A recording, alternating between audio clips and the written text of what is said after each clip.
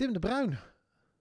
Daar is hij weer. Ja. Welkom terug. Welkom terug. Nou ja, wij ook inmiddels welkom terug. Want we hebben de vorige aflevering hebben we heel trots gezegd. Nou, vanaf nu zijn we er weer keurig iedere maand. Maar er komt altijd iets tussen met lockdowns, met mensen die een beetje ziek zijn. En dan is er weer ergens een quarantaine geval. In ieder geval...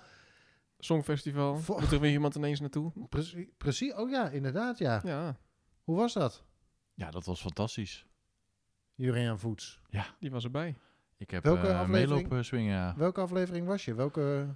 Ja, het was hoe noemen we dat? De eerste halve finale, ja. Ja, die heb ik gezien. Daar was je gewoon live bij aanwezig. Ja, dat is wel bijzonder, ja. Dan denk je ineens van, wat komt er allemaal bij kijken? Ik heb, ik heb het wel eens bij zo'n eerder showtje. gewoon op tv gezien, maar nu zie je inderdaad hoeveel er gezwifferd wordt tussendoor. En dat 40 seconden toch best wel snel is om een volgende act op te voeren. Dat het ene van het decor gesleept wordt en het andere weer opgebouwd. Dat is echt fascinerend, ja. En je was bij dus iets memorabels, de Rotterdamse versie van het Ja. Songfestival. Ja, En geweldig. schouder aan schouder. Ja. Op de Ja, tribune. ook dat. Het was Oh, een ja? beetje onwennig. 2 jaar lang, laten we zeggen, een vol jaar lang niks op de planning. En nu sta je ineens toch in een vol ahoy. Ja. Want je stond echt schouder aan schouder met andere mensen. Of Ja, hoe zat het? ja, dat had ik eerlijk gezegd niet verwacht. Ik dacht eigenlijk, ze gaan een soort test doen. Ze gaan kijken naar verschillende groepen. De ene groep die is op 1,5 meter afstand van elkaar, minimaal. En er is een groep waar dat niet het geval is. En een groep waarbij, waar dat weer anders wordt geteld. Waar je ook maar moest tongen, zoiets. zoiets. Ja. Gewoon Maar dat minder vond jij dan niet. 1,5 meter afstand tongen. Ja. Ja. Maar dat was het allemaal niet. Het was gewoon één gevulde ring. Waar iedereen gewoon schouder aan schouder stond. Dus er werd natuurlijk getongd. Ja, dat snap ik. Ja. Ja, even lekker in het Dat hoort rondtongen. erbij, ja. Hey, zonder dat je het door hebt, ben je wel aan het luisteren naar de podcast over Rotterdam en over RTM XL. Laten we beginnen. Hoi, dit is de RTM XL podcast met Tim de Bruin, Juriaan Voets en Arjan Spoormans.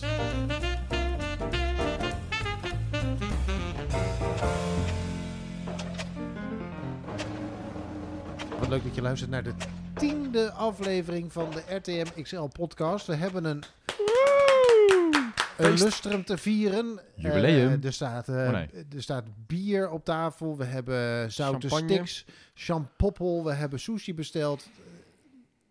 Dat hebben we niet. Maar we zijn het wel een beetje aan het vieren. De 10e aflevering van de RTM XL podcast gaan we maken in de vertrouwde samenstelling. Tim de Bruin. Ja, Ja, ik ben er. bedankt voor je enthousiasme. Juriaan Voets is er ook Check. weer. En ik ben dan Ik ben er ook. Arjan. De vorige aflevering hadden we Emiel Arends te gast. Die hebben we, totdat de lockdown ons dwingde te stoppen, of de avondklok moet ik zeggen, hebben we hem geïnterviewd. Wat is jou bijgebleven, Juriaan? Wat me meest is bijgebleven. Goeie vraag. Ik denk dat het...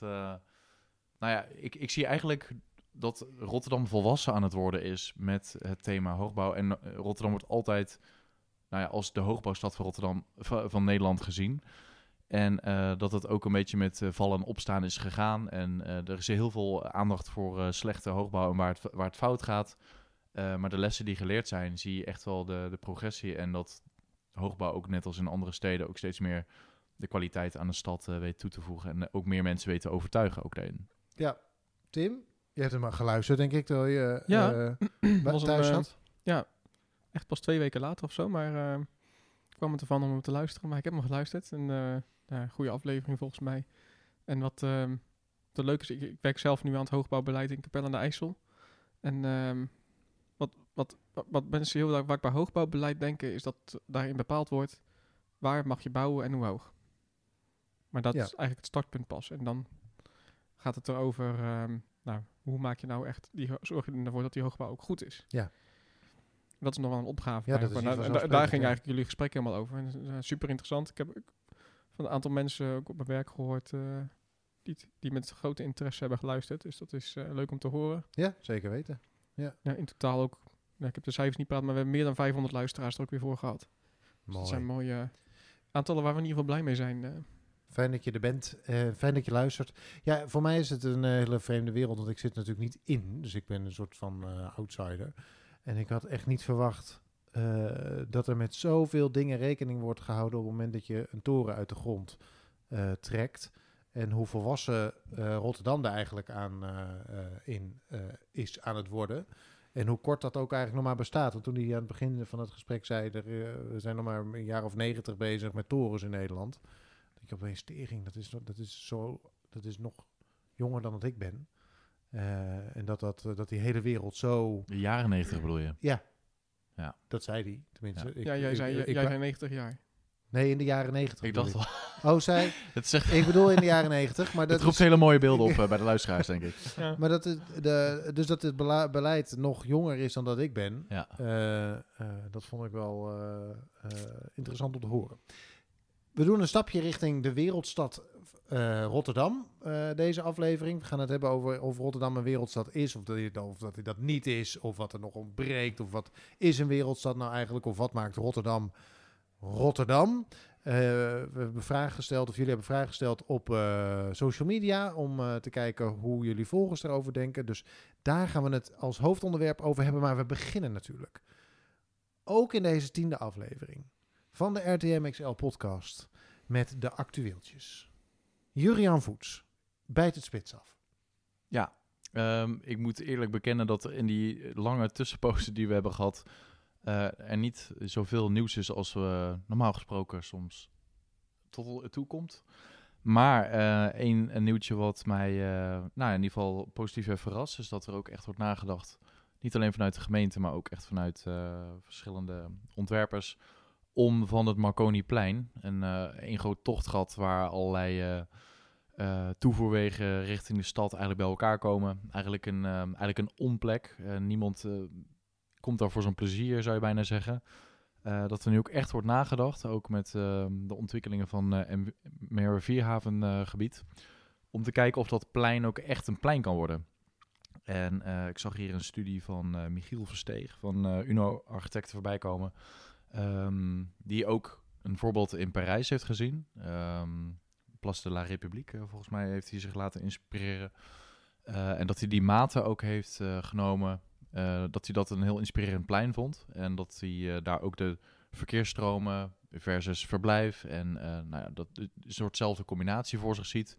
En dat ze ook op die plek heeft geprojecteerd en daarmee is hij dus gaan spelen.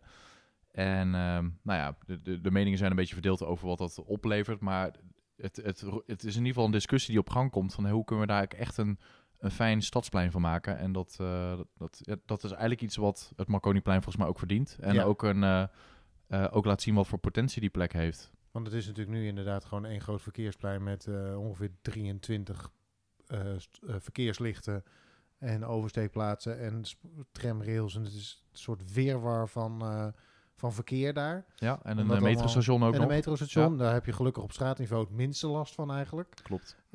Maar om daar iets gezelligs en iets knus met een fonteintje en een terrasje en dat soort dingen van te maken. Ja. Het is bij jou om de hoek, Tim, dus je zult er blij zijn. Ja, of ongezellig, maar in ieder geval met allure. Iets in ieder geval niet zoals het nu is. Ja. Nou, ik denk dat het belangrijkste voor die plek is dat niet alleen Merwe-Vierhavens, maar ook Schiedam, die zit zich eigenlijk op dit moment te richten om het havengebied daar ook andere bestemmingen te geven. En je ziet eigenlijk dat Schiedam en Rotterdam ook steeds meer naar elkaar toe groeien. En dat er ook een enorme potentie is voor een stedelijke wijk waar werken, ontdekken, innovatie. Je hebt daar natuurlijk ook dat Makers District, dat daar eigenlijk ook een beetje langzaam eigenlijk begint te ontstaan. Dat het eigenlijk een soort continu stad kan gaan worden. Ja. En dat het plein er dus ook een soort van... Het ligt ook een beetje in het midden van alles, hè? Dus een soort stapsteen kan worden. Heel strategisch. Het ligt nu natuurlijk een beetje op de grens van waar het wonen ophield en waar de haven begon. Maar dat gaat de komende jaren veranderen. Dus het is ook een logisch moment om over het plein weer eens goed na te gaan denken. Ja. Want het Marconiplein was eigenlijk niet meer dan die 3 torens. En dat kun je natuurlijk geen plein noemen. Daar stond het al onbekend, maar meer was het ook niet. Nee, het zijn gewoon 4-baanswegen die met elkaar vervlochten zijn op dit moment. Uh-huh. Oké, dat gaan we volgen. Ja. Tim. Ja, open up. Open up, Tim. Open up. Wat is je punt? Ja, dat is natuurlijk briljant.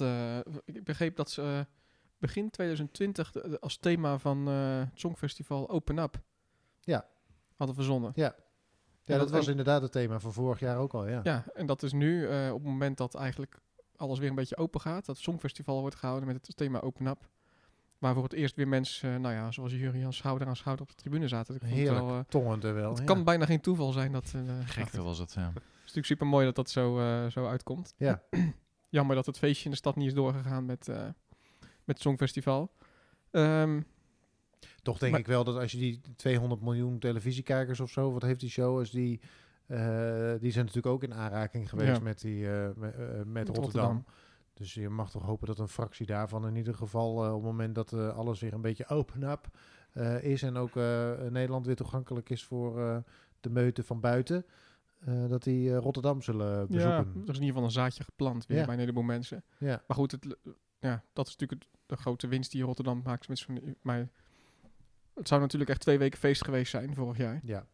Vorig jaar was het ook nog mooi weer. Dit jaar zou het minder mooi weer geweest zijn. Maar ja, het is natuurlijk jammer dat het niet door kon gaan. Maar goed, er is licht aan het einde van de tunnel. En dat was eigenlijk mijn actueeltje. We hebben natuurlijk al een paar keer over corona gehad. Ja. En nou goed, het ziet er nu echt naar uit dat... we nemen op de avond van de persconferentie die weer geweest is. Ik heb hem niet gezien. Maar er zijn in ieder geval weer behoorlijke versoepelingen. Kunnen weer open en dat soort dingen. Ja. En het lijkt allemaal nog wat sneller open te kunnen gaan straks dan eerder de planning was zelfs. Nou goed, en dan kunnen we weer adem gaan halen. Nou ja, en het leuke voor ons weer tot leven gaan komen. Ja, en wij ook. En want wij zijn met die podcast zijn we vorig jaar begonnen midden in de eerste lockdown-periode. De besprekingen de eerste bespreking die we hebben gehad over het maken van deze podcast, die vond nog plaats in Café de Oude Sluis in pre-coronatijd. Daarna zijn we natuurlijk in die rare wereld terechtgekomen. Ja. Dus ook voor de podcast wordt het straks natuurlijk veel leuker. Want we kunnen straks gewoon weer ergens in een park of op het terras gaan zitten en dan gaan we lekker lullen met op een bouwput, in een café, noem het allemaal op. Dat was precies. Zo eigenlijk niet meer te verstaan. Ja. Precies. Maar dat is inderdaad wel het idee. En, we hebben natuurlijk ook al over de Roaring Twenties gehad. Nou goed, als het allemaal een beetje mee zit, gaan die nu er eindelijk ook echt beginnen. Precies. En ik ben heel benieuwd hoe die stad eruit gaat komen. Als ik door de stad nu loop, dan zie je toch wel dat er wat horeca verdwenen is, ook echt. Maar er is ook nog best wel veel gebleven. Ook restaurantjes en plekjes waar je denkt van nou, die zullen het vast niet gaan redden, maar die zitten er nog. Ja. Dus dat ziet er op zich nog best goed uit. En dus ik ben heel benieuwd. Ik denk dat iedereen gaat ook ineens massaal straks allerlei dingen doen. Dus ik denk dat er een enorme impuls komt. En een enorme, over 2 maanden de komende zomer bruist die stad uit zijn voegen. En niet alleen Rotterdam, maar ook andere steden, denk ik. Dus dat is mijn actueeltje. Dat is nu wat voor ons afkomt. Iets om naar uit te kijken. En we z'n allen naar uit kunnen kijken. En waar we met volle teugen van moeten gaan genieten, denk ik. Ja, en als ik nu nog kijk, we hebben het natuurlijk ook over de horeca, maar het is...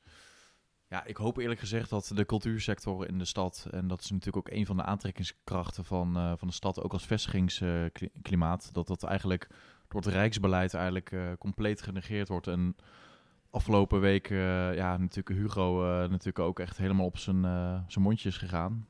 Door te zeggen dat je ook wel zonder kan of dan maar een dvd'tje opzet. Dan rijst bij mij de vraag, wie gebruikt er nog dvd's? Maar als je dus denkt dat je de cultuursector kan vervangen door een dvd'tje van Bastien Adriaan. Ja, ik maak me echt zorgen over dat soort uitspraken. Als je echt werkelijk...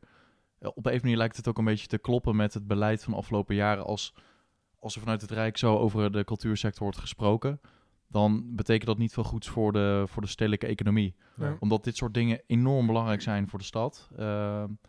En ik ben heel benieuwd wat daar ook echt van over gaat blijven, ook van die cultuursector. Ja, als er geen Scapino Ballet en Rotterdam Philharmonisch meer is, dan wordt Rotterdam een stuk minder aantrekkelijk voor expats bijvoorbeeld. Ja.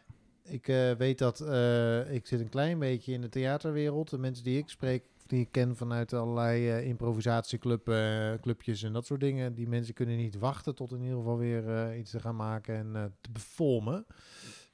Dus hopen dat de bezoekers ook snel terugkomen. Ja, maar ik ken ook een heleboel verhalen van mensen die toch echt een andere kant op zijn gegaan. Toch een andere takken van sport zijn gaan zoeken. En dat is ook niet meer dan terecht. Als je ziet wat het... Is er ook weer aan was voor nieuw volk. Hè? Dus ook wel lekker. Ja, zeker. Lekker verfrissen vanaf de onderkant of zoiets. Bijvoorbeeld. Maar goed, misschien moet je ook voortbouwen. Over voortbouwen gesproken, daar zijn ze mee begonnen bij Casanova. Ik denk, ik gooi er even een bruggetje in. Mooi. Dat is een project waar ik heel eventjes kort de lofzang over af wil steken. Want wat gaat dat ding hard? Oh, Casanova. In het Wijnhaven-eiland schiet die driehoekige toren nu hij valt natuurlijk daar niet op, want hij staat tussen allemaal andere 100-plussers. Maar stil daartussen kruipt hij toch naar boven. Iedere week een verdieping, zeg ik. Zo gaat hard, ja. En doordat hij nu die hoogte aan het winnen is, zie je wel wat voor een indrukwekkend apparaat dat gaat worden uiteindelijk. Dus ik volg de bouw daarvan met heel veel plezier. Dit actueeltje kwam mede tot stand door het gebrek aan nieuws over de Maasbode. Maar zodra daar meer over te melden is, dan hoort u dat natuurlijk in deze podcast. Dus het Maasbode-journaal krijgen dan.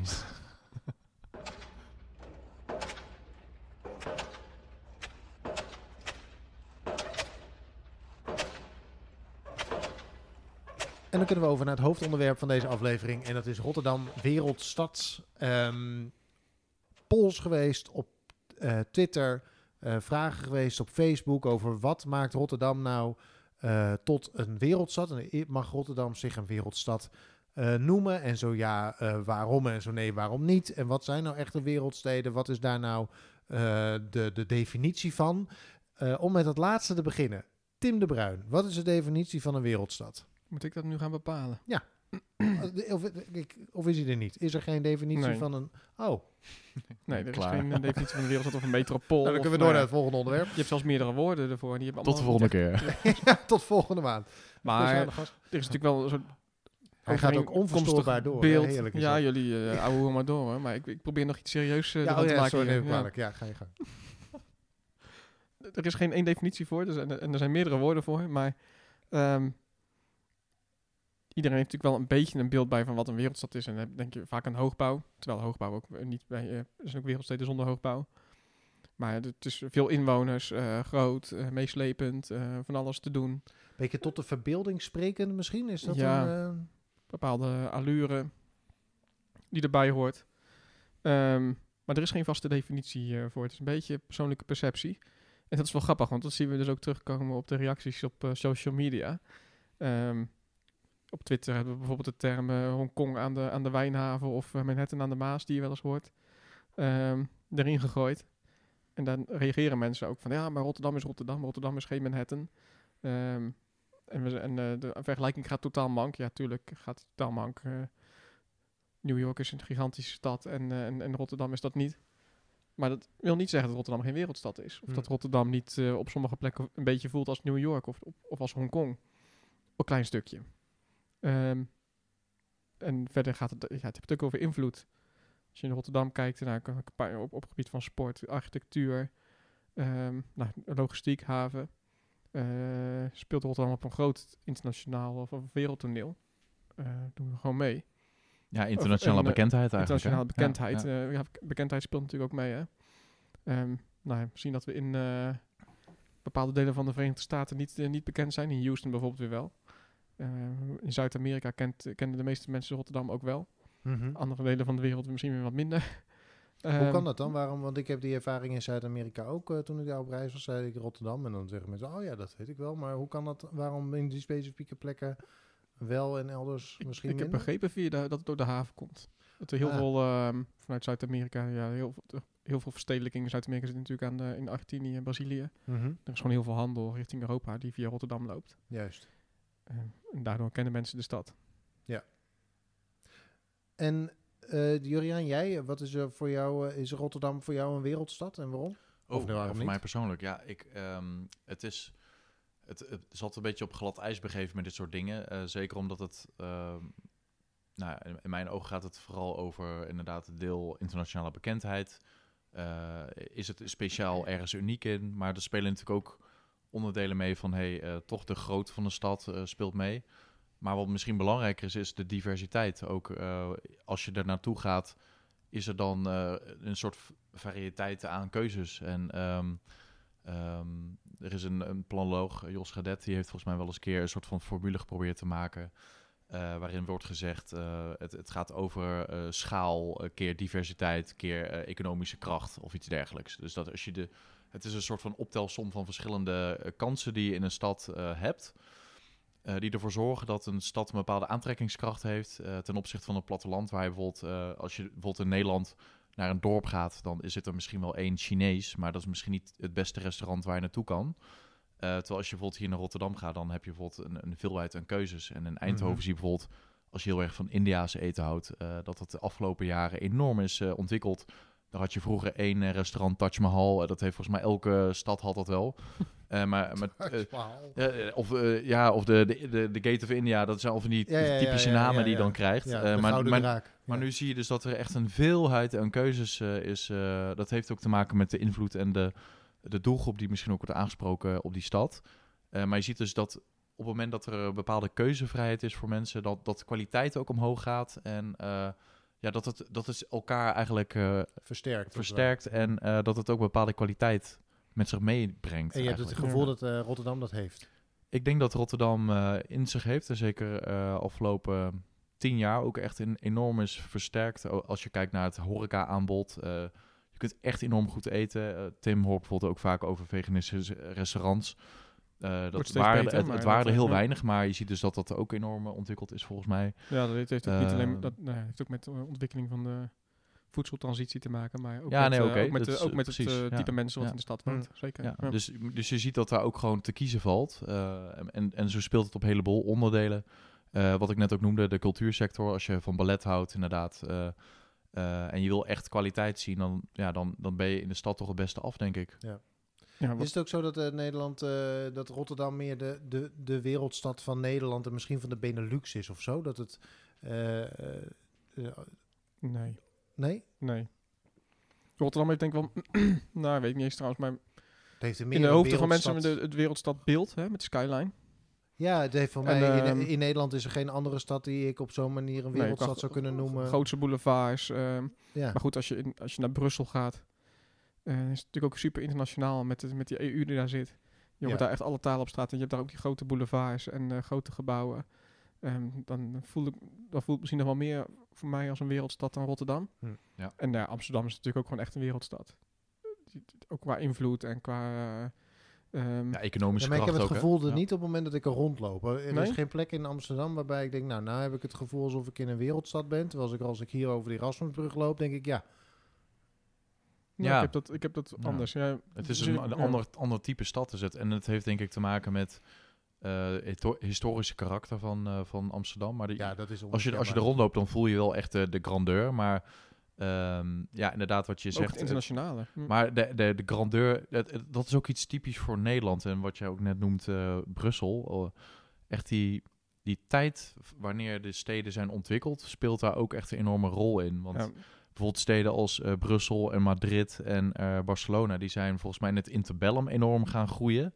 En de steden als Amsterdam, in de 19e eeuw, die hebben eigenlijk vooral de eind van de Gouden Eeuw, ze hebben die een soort bloei gehad.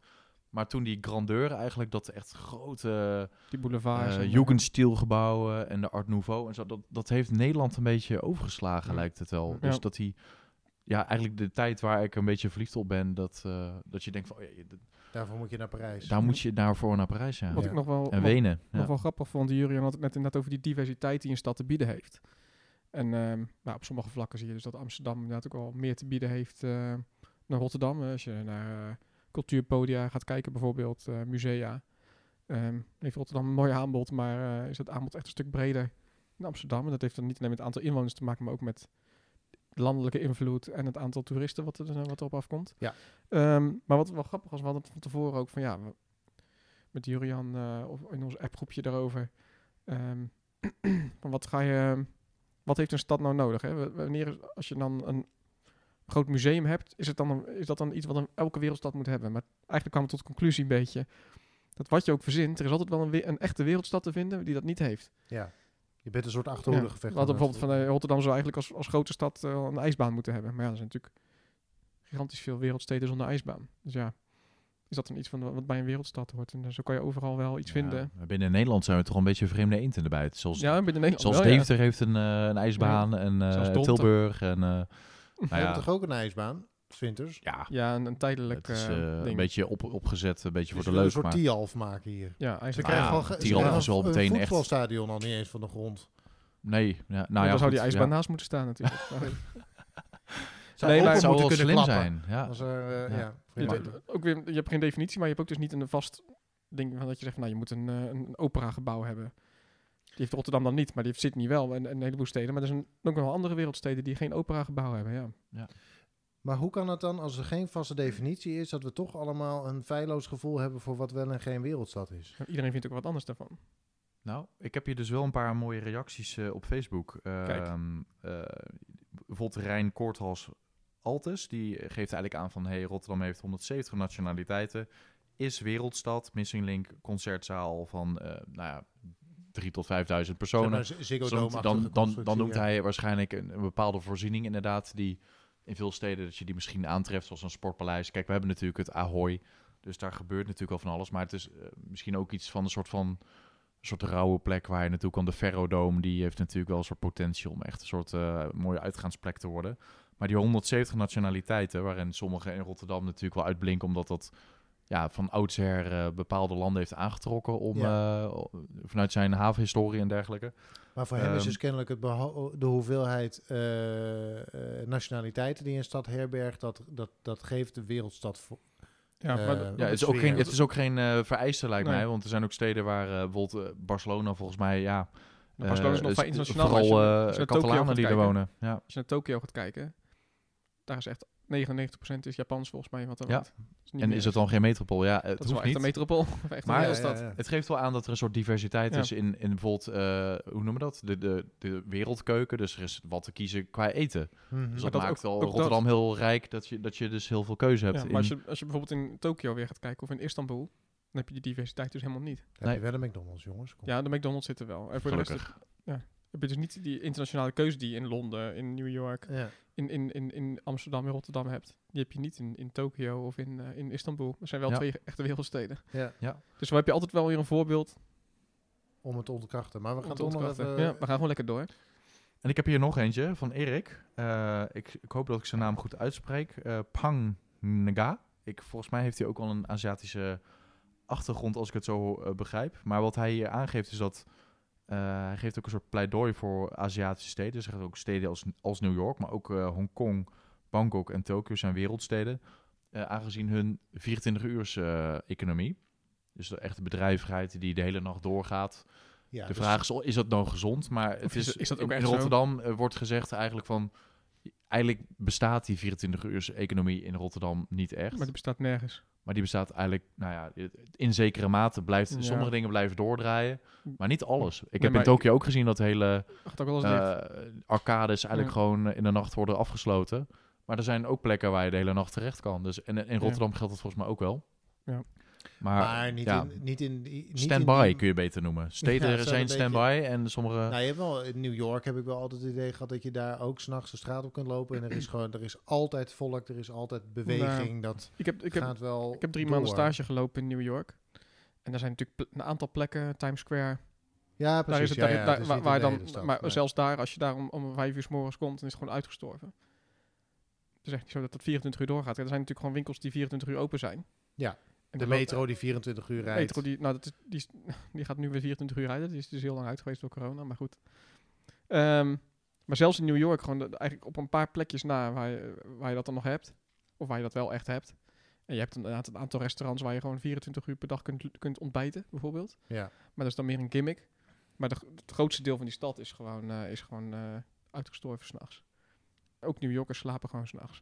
Ja, en ik had eigenlijk hetzelfde. Met een goede vriend ben ik in een ver verleden een hele romantische trip gemaakt in Parijs.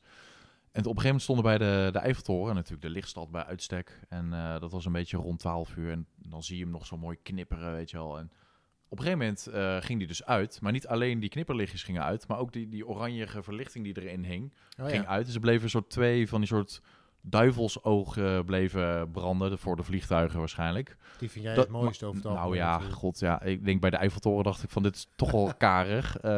Hier is meer uit te halen. Dus echt, 's nachts ging je helemaal uit. Uh-huh. daar was ik helemaal verbaasd over. En Want dat Parijs is staat de het... Euromast niet eens zo. De Euromast Nee, die staat blijft gewoon aan, maar die aan. heeft LED-verlichting. Dus misschien Ja. hebben ze bij Parijs nu ook iets ontdekt. In het kader van lichtvervuiling kun je natuurlijk ook Je kunt er van alles van vinden. Ja. Of dat nou een goed of slecht idee is. Maar vervolgens, Parijs met zijn enorme, waanzinnige metrosysteem dacht van... Oké, we gaan nu de metro pakken. We gaan nog in de stad wat anders doen. Nee, die gaat... En toen stonden voor de dichte hekken. En toen dacht ik van, wat krijg ik nou wat? Ja, Parijs Ik zit hier in een wereldstad en ik moet nu gewoon... Parijs ik heb volgens mij 10 kilometer door de stad gelopen om überhaupt het hotel weer terug te vinden. Ja. Het is gelukt, maar het was wel rond een uurtje of 3 dat we terugkomen. Ja. Want je ziet natuurlijk allerlei interessante dingen. Ik heb Maar, afgelopen zomer ook nog een middelnachtelijke wandeling langs de Seine gemaakt in Parijs. En toen viel me ook op hoe dicht alles was. Bijna dichter dan in Rotterdam nog rond datzelfde tijdstip. Voor mijn gevoel is Rotterdam zelfs dan nog meer open dan Parijs. Terwijl je toch zo verwacht dat die verhouding andersom is. Ja. Patrick Bakker zegt het volgende. Rotterdammers maken van Rotterdam een wereldstad. De leukste mensen die er zijn. Hopelijk komen er nog heel veel bij. Op naar de 1 miljoen Rotterdammers. Kijk. Ja, met het pleidooi, met het Eurovisie aan de liefste verklaring aan 200 miljoen inwoners van Europa, moet het toch wel goed komen dat er toch wel een paar deze kant op komen. Voor de duidelijkheid, Patrick Bakker is van RTM XL. Hè, dus, Ja. Ja, Het is een van ons. ja, het is een van ons. maar hij zegt van de Rotterdammers maken Rotterdam eigenlijk. Hè? Ja. Is dat bedoelt hij dan de verschillende culturen die hier wonen? Of gewoon het lekkere recht door zee volk? Of hoe, Allebei, Nou, denk ik. ik denk dat Rotterdam heeft, en daar komen we natuurlijk een beetje terug op wat Tim net eigenlijk aangaf. Het is ook een identiteitskwestie. Als je zegt van, Rotterdam is het Manhattan aan de Maas, dan gaat bij sommige mensen stuiten tegen de borst, omdat het pretendeert dat we iets van dat buiten naar binnen willen halen. Dat we een kopie willen zijn van iets anders. En daar gaat het York soms zijn, niet ja. over. Maar Rotterdam heeft natuurlijk ook echt altijd al een soort van identiteit naar buiten gehad. Van niet lullen, maar poetsen, mouwen opstropen. We gaan het gewoon doen, make it happen. Nou, het heeft nu ook allerlei Engelse termen gekregen. Dus er zit wel echt iets in dat Rotterdamse wat afstoot, maar ook bepaalde mensen waarschijnlijk ook aantrekt. Mm-hmm. En er zijn ook gewoon Rotterdammers die dat grootstedelijke helemaal niet zien zitten. Er zijn altijd van die zeurpieten tussen die zeggen van vroeger was alles beter. Tenminste, nog lekker rustig op de Koolsingel. Ja. Maar ja, als alles vroeger beter was, dan hadden we waarschijnlijk nu nog steeds een perron 0 gehad. En liep je nog steeds door de drugsnaal. Dus er is ook wel heel veel verbeterd. Ja. Dus verandering is soms ook eng. Maar er zijn ook heel veel Rotterdammers die juist die ontwikkeling en de positiviteit van de stad richting de Roaring Twenties heel erg met open armen ontvangen. Ja. Daar zijn we ooit voor opgericht zelfs natuurlijk. Dus dat, Dus er zijn meerdere kanten. Wat vinden jullie zelf wat Rotterdam nog zou kunnen doen om nog een stapje meer in de richting van die wereldstad te zetten? Tim? Dichtheid. Het is... de binnenstad is natuurlijk behoorlijk verdicht al de laatste jaren. En Emiel noemde het ook in de vorige podcast volgens mij al. Had het over de floor space index. Hè, dus de hoeveelheid vloeroppervlakte ten opzichte van de oppervlakte van je grond. En die zat al dik boven de 1. Dat is een behoorlijke dichtheid. En dat is in Rotterdam in veel werken en andere voorzieningen. En gelukkig ook steeds meer wonen. Ik denk dat... het gaat de komende jaren best hard met het aantal inwoners in en rond het centrum wat erbij gaat komen. En dat gaat ook wel echt een impact hebben nog op hoe je die stad dus straks gaat beleven. Met misschien wel over een paar jaar misschien wel 10.000 mensen extra die in die binnenstad wonen. En dan krijg je ook iets meer van die levendigheid die je verwacht bij een wereldstad. Want dat is natuurlijk iets wat Rotterdam, zeker als je 15 jaar terug in de tijd gaat, wel echt... dat ontbrak volledig. Ontbrak op grote stukken. En dat ontbreekt nog steeds op veel plekken. Maar dat zie je dus inderdaad groeien en als een olievlek zich uitsmeren over dat centrum en omliggende gebied. Waardoor het gewoon de stad gewoon interessanter wordt. Dus dat is een ontwikkeling die gewoon nog gaande is. En ook nu ook vrij hard gaat als het gaat over het aantal inwoners. En een andere is dat grote museum. Belangrijke museum. Had misschien wel een actueeltje kunnen zijn. Want de Boijmans. Ja. Oh ja, zwaar ja. Als deze week in het nieuws dat hij waarschijnlijk pas in 2028 weer open gaat. Ja. We hebben het er eerder wel eens over gehad. Ik vind het wel een gemis. Ja. En dat gaat dus nog wel eventjes duren. Dat is natuurlijk wel zo'n soort museum. Dat is wel iets wat bij een wereldstad hoort. Nou, ik hoop ook van harte dat het geld daarvoor vrijgemaakt gaat worden door de gemeenteraad om dat mogelijk te maken. Het gaat om een hoop geld. Dus ik snap dat dat niet zomaar eventjes gebeurt. Maar dat is iets wat bij een stad als Rotterdam moet gewoon wel echt zo'n groot museum hebben. En de komende jaren moeten we dus even zonder. Dus ik ben ook nog weer heel benieuwd wat Boijmans nog gaat doen om dat gat een beetje te vullen. Ja, misschien het depot wordt natuurlijk binnenkort geopend, maar dat kan natuurlijk niet het hele Kan museum niet op vervangen. tegen tegen een echt museum. Nee. Julian? Dus- Je had het net over de meer inwoners in het centrum. En ik denk zelf eigenlijk, ik heb dat pleidooi natuurlijk al vaker aangehaald. De stadswijken, eigenlijk de vooroorlogse gordel die eigenlijk om de stad heen ligt. Dat is voor mij nog steeds wel echt een zorgenkindje. Afgelopen maand is natuurlijk de sloop aangekondigd van de Tweebosbuurt. En op zich is sloopnieuwbouw niet per se hoeft het echt iets slechts te zijn. Maar ik ben van mening dat het toch nog niet helemaal met de juiste dichtheden terugkomt. En daarnaast vind ik ook dat het in de stad wonen betekent ook dat je ervoor kiest om bepaalde dingen te delen. Ook misschien bepaalde dingen voor lief te nemen en ook een bepaald publiekleven daar. Dat je ook bepaalde concessies doet in de ruimte die je gebruikt. En daar staan andere kwaliteiten tegenover. Dus bepaalde voorzieningenpatronen of een bepaalde kwaliteit van cultuur wat je dan om je heen hebt. Dus ik heb het idee dat die focus op grote, dure woningen, waar op dit moment met deze woningmarkt eigenlijk voor heel veel mensen steeds verder weg lijkt te gaan, dat het ook gaat over hoe kun je dat nou toch effectiever gebruiken en hoe kunnen we binnen de stadswijken die we hebben er toch voor zorgen dat die focus op de binnenstad ook verplaatst naar de stadswijken en ook op betaalbaar wonen. Want het moet niet zo zijn dat in de stad wonen maar voor bepaalde mensen moet worden weggelegd. Nee, dat is een beetje het idee van ook een toegankelijke wereldsteden stad. Ja. Natuurlijk is dat het een soort van paradijsjes voor de steenrijken zijn. Manhattan is er natuurlijk het beste voorbeeld van. Ja. En dat moeten we in Rotterdam niet hebben. Nou kijk, Rotterdam is natuurlijk een relatief goedkope stad altijd geweest. En nu lijkt dat in een soort van sneltrein tempo te gaan veranderen. Maar we moeten nu ook ons gaan realiseren dat dat ook een keerzijde gaat hebben. Want het heeft natuurlijk ook heel veel gebracht. Dat er bepaalde ontwikkelingen ook echt rendabel zijn om dat er ook echt bepaalde kwaliteit kan worden neergezet. Dat bepaalde partijen dus aangehaakt worden. Maar tegelijkertijd zie ik dus ook gebeuren dat creatievelingen die normaal gesproken voor een prikje hier kunnen werken. En dan noem ik bijvoorbeeld ook het roltrap-effect wordt dat wel eens genoemd. Dus dat mensen die komen naar de stad toe om voor kansen.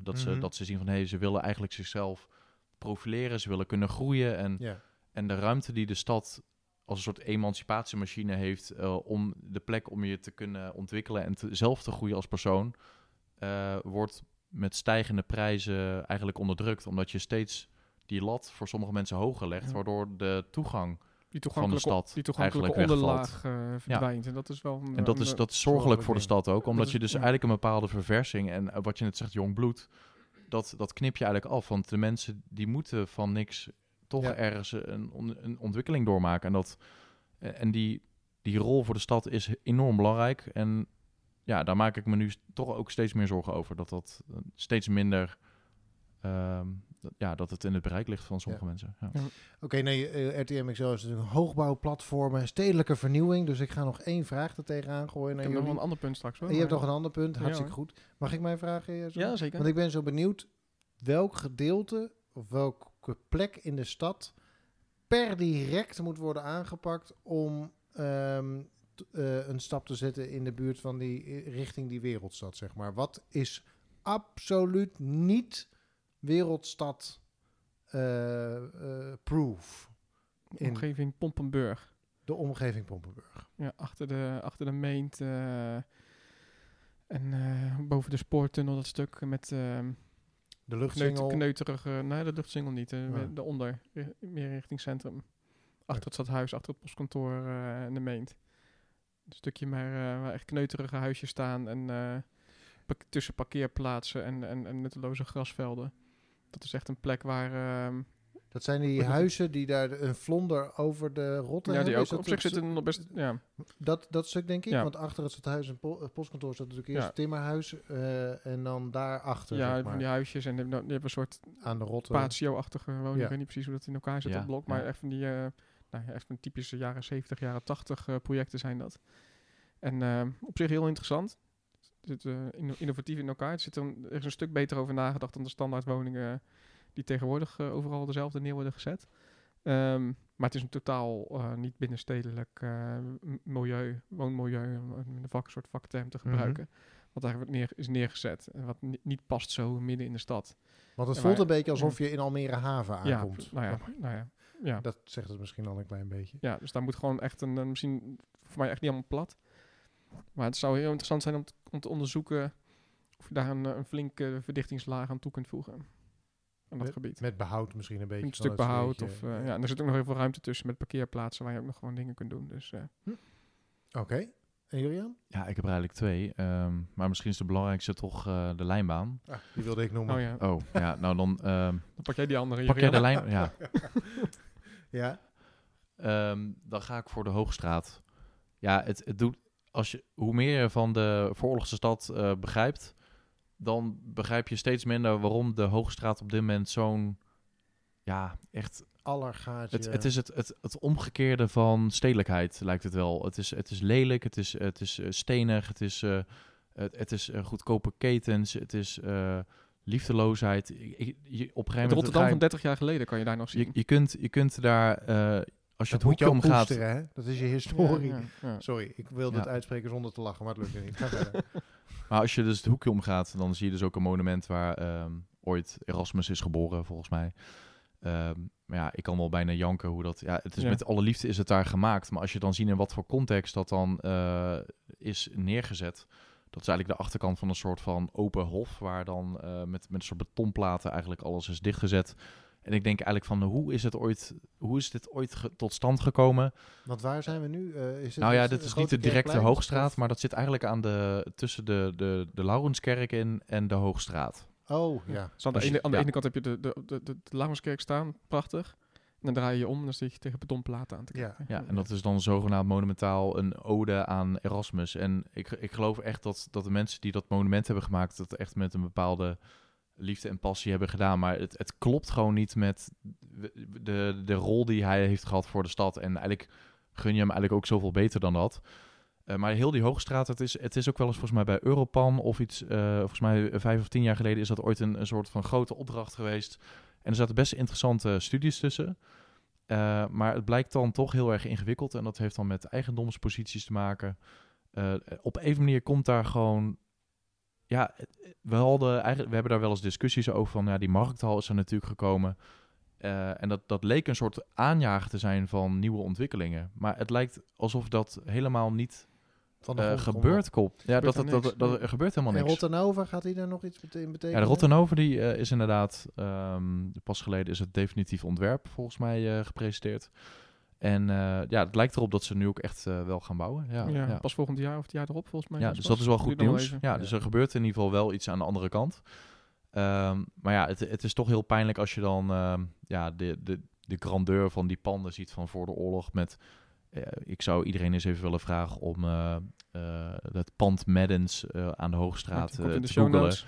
Dan denk je echt van hogere plafonds, zwierige Jugendstil vormen en tot 7 lagen hoog. En ja, dat was toch een beetje de Rotterdamse grandeur. Eigenlijk de Roaring Twenties van de vorige eeuw. Het was echt Toen een, Rotterdam ook echt een voorname stad was. Waar Amsterdammers toen jaloers naar keken. Want volgens mij waren er in Rotterdam ook meer Tuschinski-theaters dan daar. Ja. En dat waren echt... en veel jazzcafés. En het had een enorme rijk cultureel leven. Ja, nu En dat is natuurlijk... In één klap is het weggebombardeerd. Ja. Dus het zou mooi zijn als het op een of andere manier...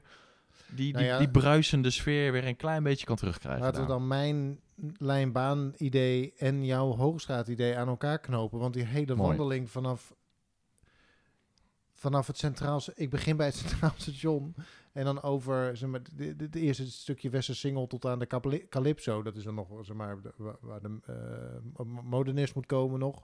Dat is nog aardig. Maar ja, dan heb je dat vrij verdrietige Schouwburgplein op een gegeven moment. En dan loop je de lijnbaan op, wat natuurlijk ook om te janken is. De helft staat ook leeg op dat stuk. Ja.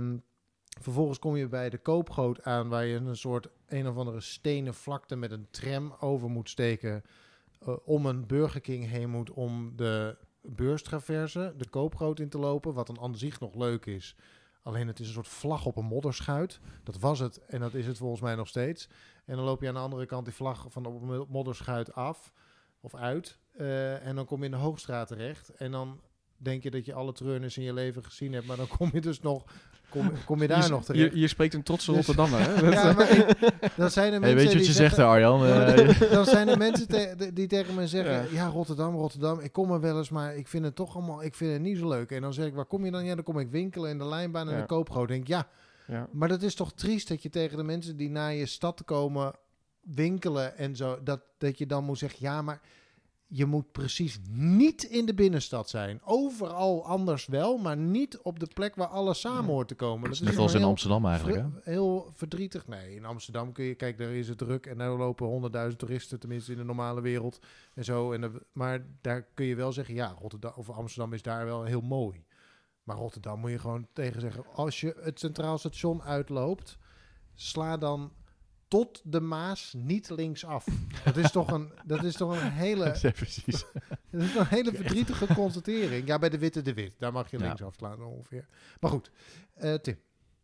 Ja, ik kan nog een ander ding over Wereldstad hebben. En dat stukje context. Rotterdam is natuurlijk de stad Rotterdam, hè, de gemeente. 650.000 inwoners, maar is onderdeel van een grotere agglomeratie van kleine 1,5 miljoen mensen. Nou, dan heb je het al over een aantal wat... op sommige plekken toch wel eens echt als een wereldstad wordt gezien. En dan is het nog onderdeel van de de zuidvleugel van de Randstad. De of metropoolregio. Rotterdam-Den Haag. Ja. Nou, zeker Rotterdam-Den Haag is natuurlijk, zijn wel twee hele sterke kernen die dan, je kan elkaar gewoon zien liggen. 2,6 miljoen inwoners bij elkaar. Heb je dan, wat wel grappig is, als je dan over Manhattan aan de Maas hebt. Manhattan is 26 kilometer lang, van noord tot zuid. Als je dat hier dus neerlegt met downtown Manhattan bij de Erasmusbrug, dan ligt het topje van Manhattan in het centrum van Den Haag. Dus dat is eventjes... mensen die zeggen van Manhattan naar Den Haag is onzin... of Manhattan aan Den Haag, zeg ik dat nou? Ja, dat zei je. Ja. Dat is een heel schitterende verspreking. Manhattan aan Den Haag. Zo Manhattan aan Den Haag, dat wordt denk ik ook de titel van deze podcast. Ja. Ik probeer iets te veel dingen tegelijk te zeggen, geloof ik. Nee, maar Manhattan aan de Maas, ja, dan... en dat is onzin. Ja, natuurlijk is het onzin. Maar soms heb je toch even een stukje New York gevoel in Rotterdam. Maar... we maken onderdeel uit van iets groters. En dat maak je ook een wereldstad. En ook de verbindingen zijn daar wel bij belangrijk. Dus ik was ook blij om deze week om te lezen dat Thalys en Eurostar financiële hulp kregen zodat ze blijven bestaan. Want het is voor Rotterdam van levensbelang dat er gewoon elke uur een trein naar Parijs en in de toekomst mogelijk 5 keer per dag een trein naar Londen gaat. Ja. Dat leg je gewoon, daarmee lig je gewoon veel strategischer in Europa. Ja. En dat is ook gewoon een stukje wereldstad. En dat nieuwe Centraal Station wat Rotterdam heeft met die verbindingen, dat is natuurlijk wel heel gaaf. En dan ook de nachttreinen naar Berlijn die gaan komen en naar Wenen die nu rijdt. Niet vanaf Rotterdam dan, maar je kan er wel natuurlijk wel via Utrecht naartoe. Ja, dat zijn wel gave dingen die op ons afkomen. Ja, zeker. En je vergeet er eigenlijk nog één schaalniveau. Dus natuurlijk, als je net iets verder uitzoomt, dan zie je natuurlijk gewoon een heleboel steden bij elkaar liggen eigenlijk. Dus het is eigenlijk gewoon een soort van verdichte delta waar heel veel steden bij elkaar liggen. Want in Nederland struikel je gewoon over de 200.000 inwonersachtige steden. Ja. Terwijl je in Duitsland moet je er soms 1 uur of 2 uur voor rijden voordat je er eentje tegenkomt. Ja, het Ruhrgebied zit tegen elkaar. Kan je lopen. Maar dat is eigenlijk ook nog een schaalniveau waarbij je denkt van je kunt heel makkelijk in 1 uur naar Eindhoven toe bijvoorbeeld. Je bent in een half uur van Rotterdam in Antwerpen nu met de trein. Ja. Nou, dat... In Amerika is dat dan een voorstad van de een van de ander. Het gaat ook over stad maken, denk ik ook. Ik liet net al even weten van het gaat ook over het samenleven. Maar kijk, er wordt nu ook gezegd van Almere wordt straks een van de grootste steden van Nederland, omdat ze dan tegen de 300.000 inwoners aan gaan lopen of dat als uitgangspunt hebben. Maar ik wil wel even vooropstellen dat een stad maken meer is dan het achter elkaar plakken van eengezinswoningen. Want ja, dat is toch een beetje zoals een camping ook werkt. Ik bedoel, iedereen zet zijn caravan achter elkaar neer. Dat is met woningen. Ja, een stad maken is echt wat anders dan het voorzien van allemaal individuele woonbehoeftes. En het is meer dan dat. Dus volgens mij is dat wel een soort toevoeging van...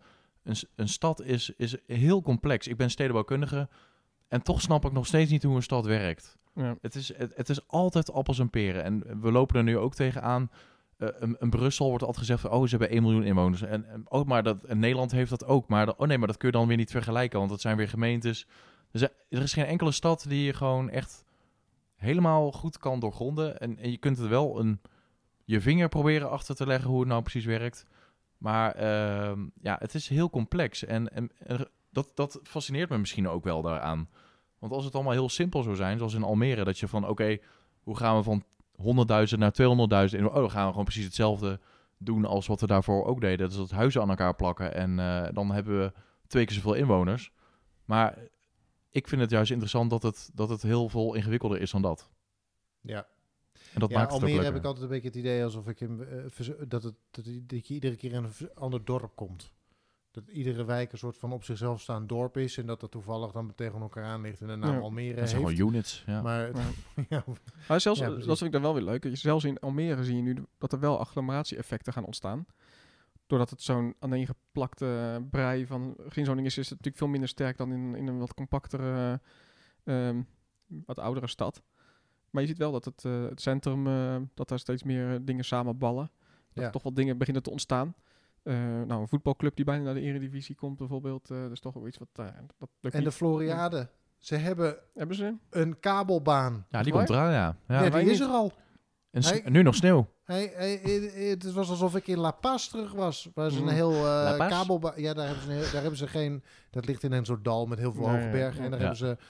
kabelbanen als metro's. Dus daar heb je verschillende kabelbanen, lijnen met allemaal een kleur. En dan kun je ook in elkaar overstappen. Verschillende kabelbanen die als een soort metrostation bij elkaar komen. Nou, het was alsof ik terug was in La Paz. Hij gaat gewoon over de snelweg A6 heen.